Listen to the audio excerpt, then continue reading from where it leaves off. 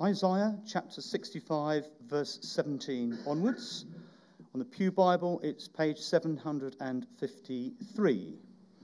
Isaiah chapter 65, verse 17.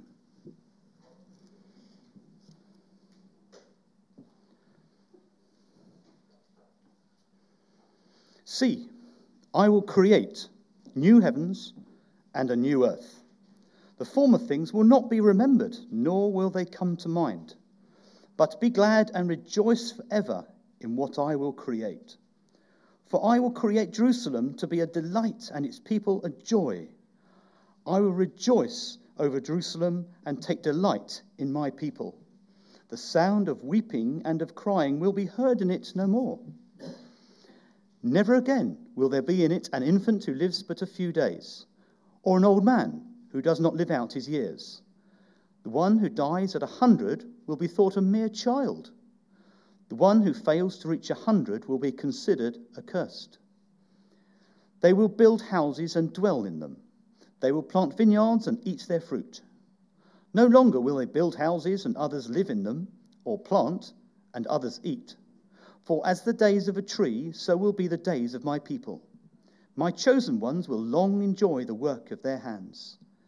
They will not labor in vain, nor will they bear children doomed to misfortune. For they will be a people blessed by the Lord, they and their descendants with them. Before they call, I will answer. While they're still speaking, I will hear. This is the word of the Lord. Be to God.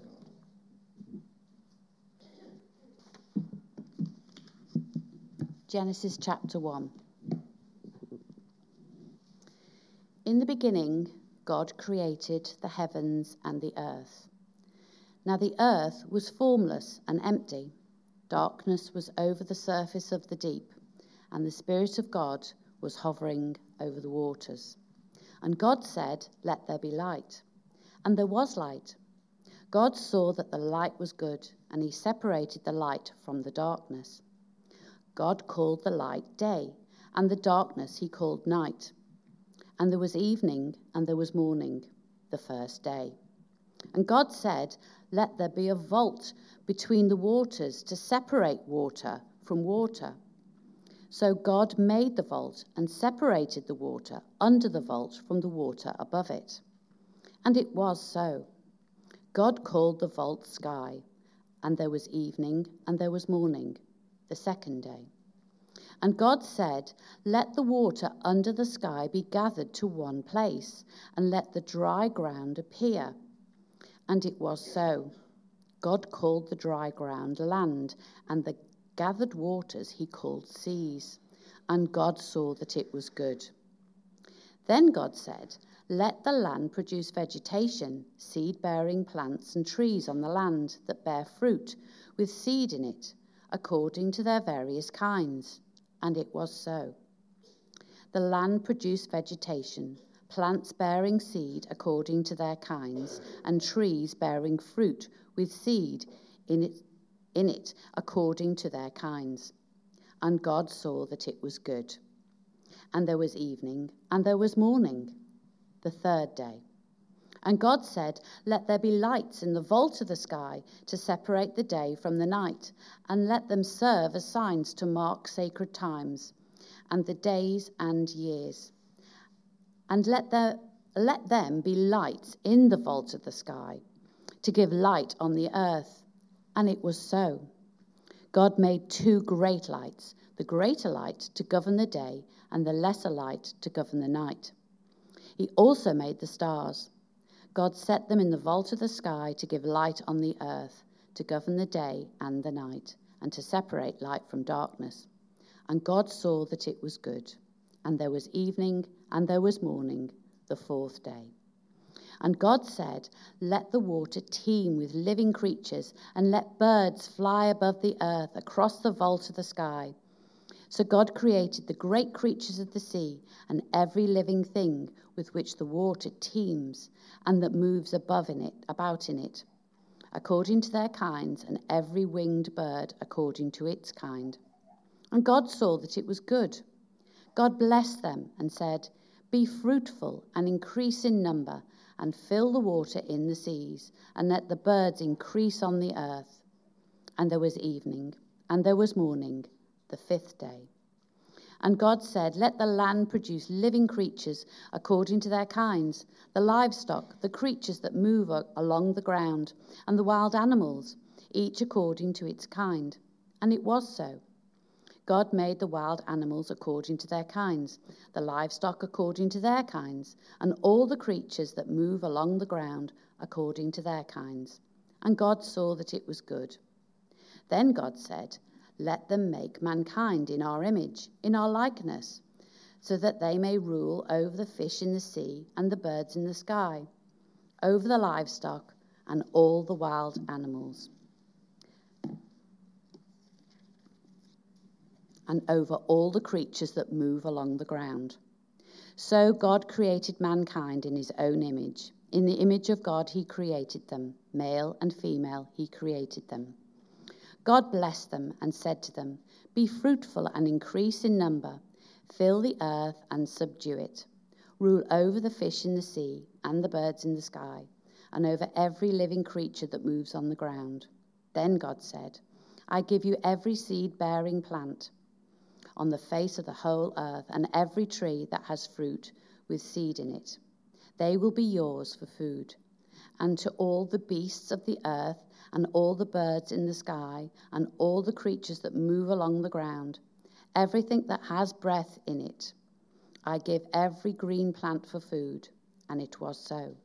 God saw all that he had made, and it was very good. And there was evening, and there was morning, the sixth day. Amen.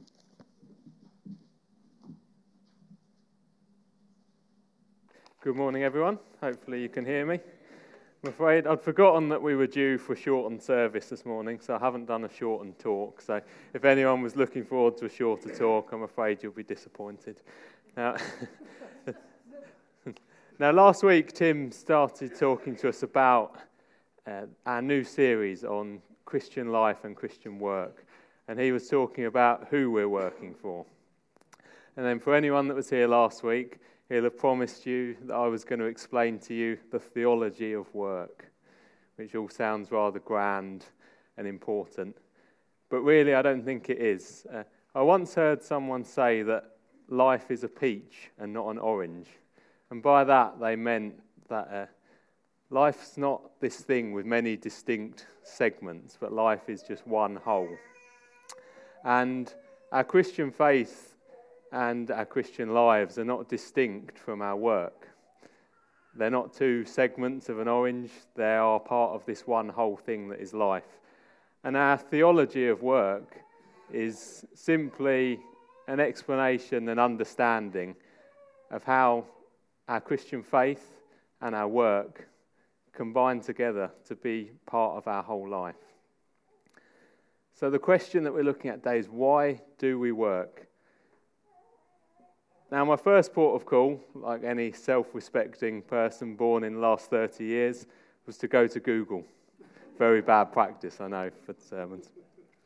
There's not a lot out there on the internet about why we work. Most of the searches were to do with, why do you want to work here? Which is apparently a very common interview question. And there were a great number of answers that people were putting forward online about what you should say to why do you want to work here. We had the overly confident answer of, if you don't hire me, it will prove that the company's management is incompetent. We had the slightly too intense answer of, if you hire me, I'll get the company logo tattooed on my forearm. Or there was the matter-of-fact answer, you have to hire someone, so you may as well give me a try.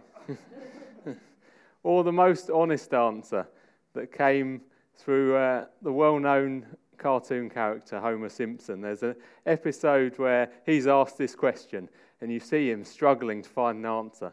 And he's got this internal monologue, which is crying, money can be exchanged for goods and services. So I started thinking, why do we work? And I came up with a few ideas, that resonated with me. Firstly, money or sustenance, a living. We get what we need to survive through working. To stave off boredom. Sometimes I think, what else would I do all day if I didn't go to work? Status or career achievement. Sometimes we have this drive within us to achieve success in our chosen profession and the status that comes with it. To create or produce something of benefit. I think that gives a number of us a sense of satisfaction at work, that we're doing something worthwhile. Perhaps to socialise, if we're fortunate enough to have work colleagues that we get along well with. Parental nagging, for some of us young enough to remember the days of saying, why don't you go out and get a job? But in seriousness, actually that links into cultural influences. A number of us probably don't question why we work. We're brought up being told you go to school, you get your qualifications so you can get a job and work. It's kind of ingrained in our society. And I thought, but really, why do we work? Because it's not all plain sailing. There's the pressure and stress that comes with the modern day workplace. Ethical challenges as we face pressure to conform into the company's way of doing things or our colleagues' way of doing things, which may not be sitting well with our idea of morality. There's time away from family, particularly for those of us who work long hours or have to travel. There's the boredom or monotony that sometimes comes with work, as well as the good side. Or for many of us, we might feel a lack of appreciation from our colleagues and managers, or indeed have difficult relationships with managers and co-workers. This is one that Steph particularly complains about from time to time. I jest. It's the co-workers bit.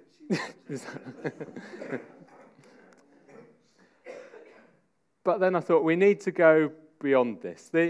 These points, the goods and bads about work, are all valid, but equally they could be cited by any non-Christians out there in the world. For our theology of work, it needs to go deeper. There's distinctive living and having a different perspective on life are a key part of our Christian faith. So how can our theology of work go deeper than these points? And I've got 4 kind of key headlines that come out of the 2 texts that we've had today that I want to talk through. Firstly, as we heard from our reading in Genesis, God is a creator. He created the heavens and the earth, and he saw that it was good. And then we go on to hear that we are made in the image of God. Mankind is made in God's image. So one of the drivers that I mentioned for work, this desire to create something, do something of worth, it's actually a God-given desire. It's part of who our Creator is, shining through into us. God is the Creator, and he calls his people to be a creative people who are working to produce something that is good. And God's work is varied. As we see in Genesis, there is a wide variety of creative work that God's doing. It speaks into many professions. We see elements of perhaps architecture, engineering, agriculture, and later in chapter 2, even surgery. There's so many more that could be mentioned. God's work is varied, and likewise, our talents are varied. It might be easier for the craftsman, perhaps, to identify with the creative God. But actually, for all of us, there is elements of God's creativity in our work.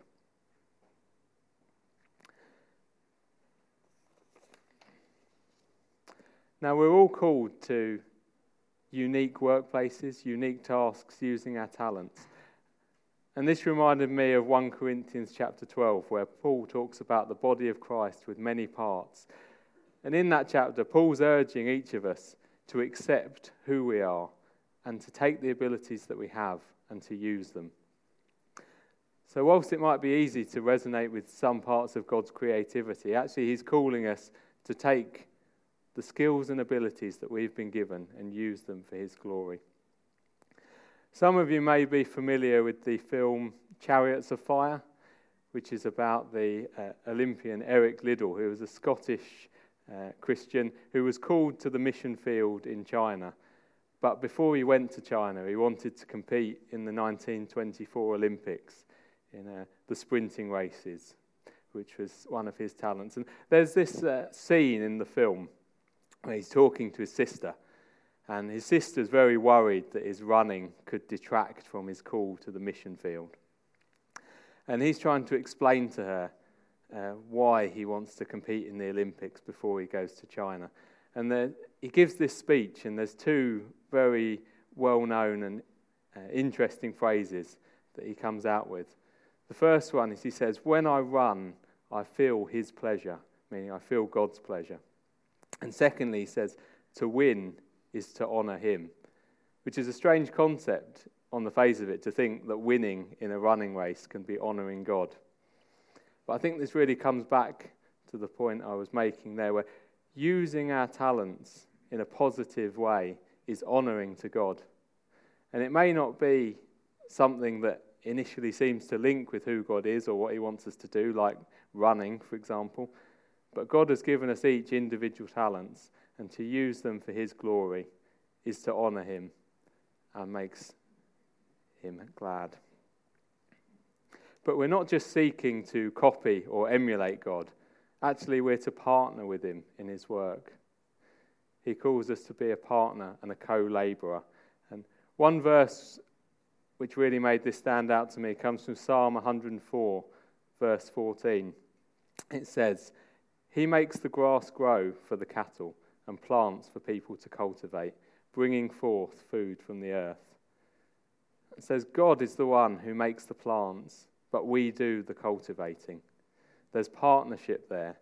And actually our work is a result of God's gracious provision. He gives us the provision that we may work and produce something of benefit. And it's in that element of partnership. But we also then, following our reading in Genesis this morning, if you go on, we have the fall. And after Genesis 1, Adam and Eve eat from the tree that they were commanded not to, and they're cast out of the garden.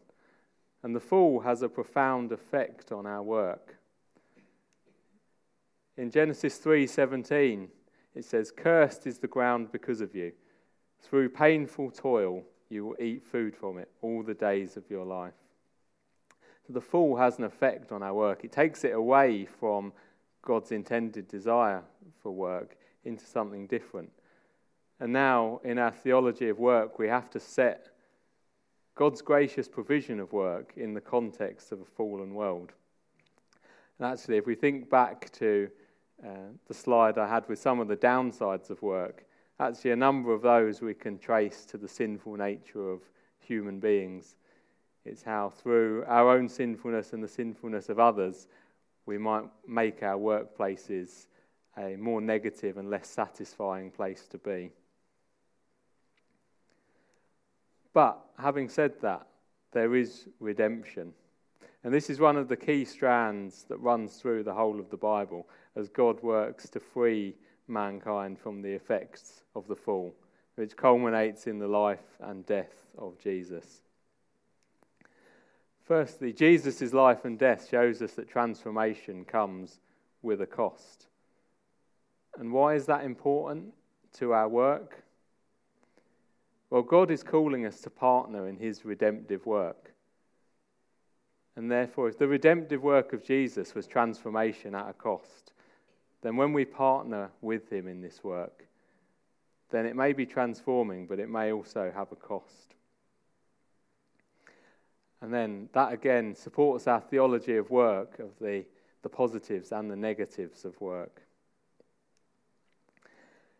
And how does God call us to partner with him in his redemptive work? The first point I thought of was the Great Commission in Matthew 28. God calls us to make disciples of all nations.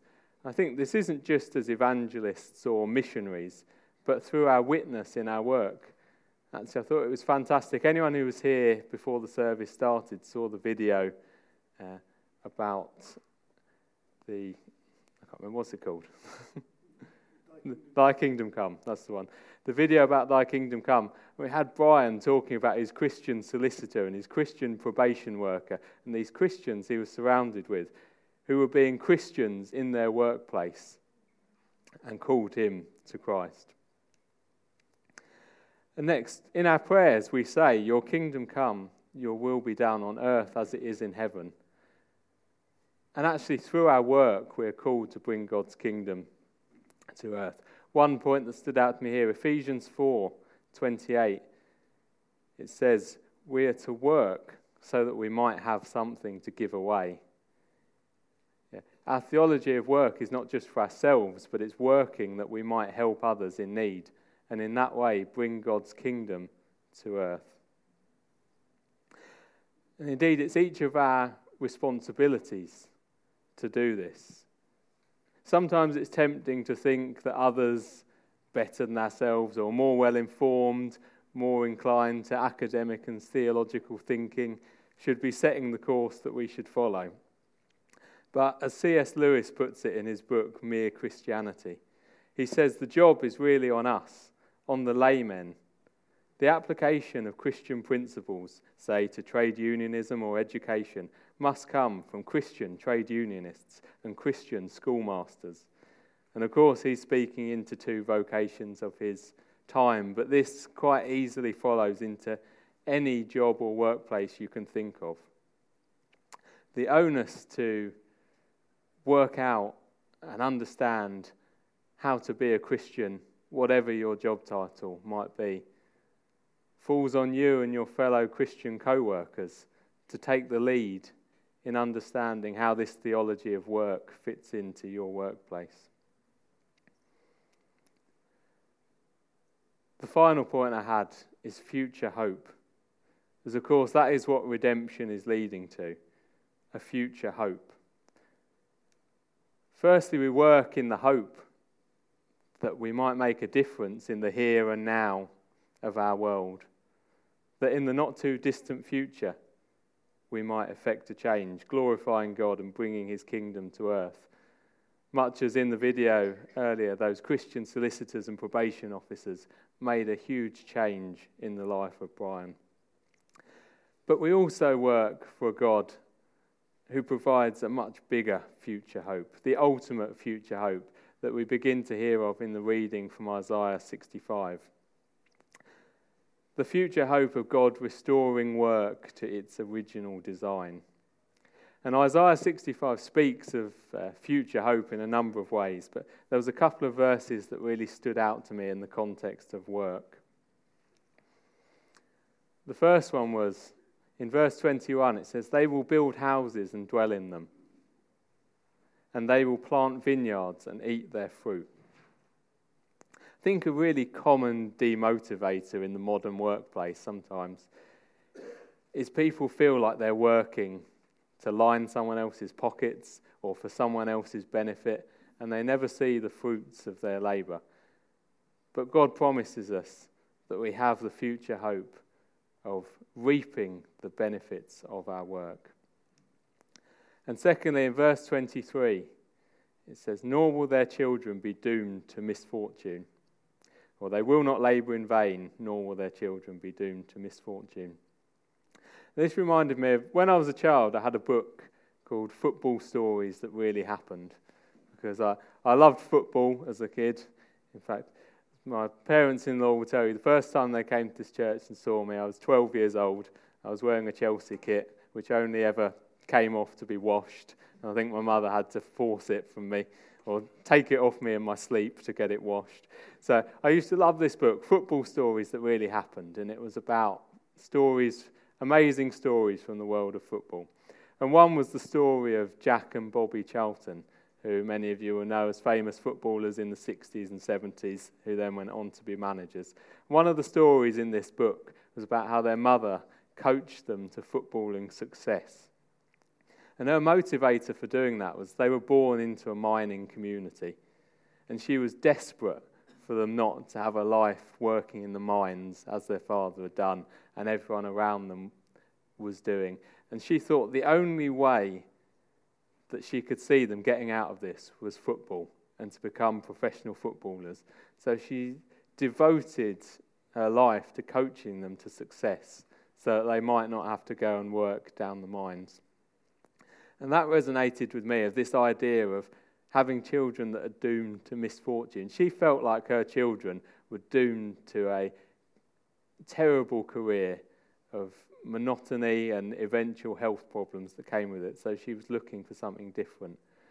But part of our future hope is God offers us a freedom from that, and a hope that we won't labour in vain any longer or bear children doomed to misfortune. God offers us a hope that our work will be fulfilling and fruitful. So as we look at our theology of work, we look at being creative people, emulating the creative nature of our God. We understand that work is God's gracious provision, but it is set in the context of a fallen world. But we partner with God in his redemptive work, and we look forward to the future hope that is to come. So, Father God, I pray that as we go from this place, you would help us all to reflect on and understand in more detail our theology of work. Lord, as we step into our workplace tomorrow, wherever or whatever that may be, may you help us understand how best to apply our Christian principles to our workplace. Lord, that we might take the lead in defining what it is to be Christian workers. Amen.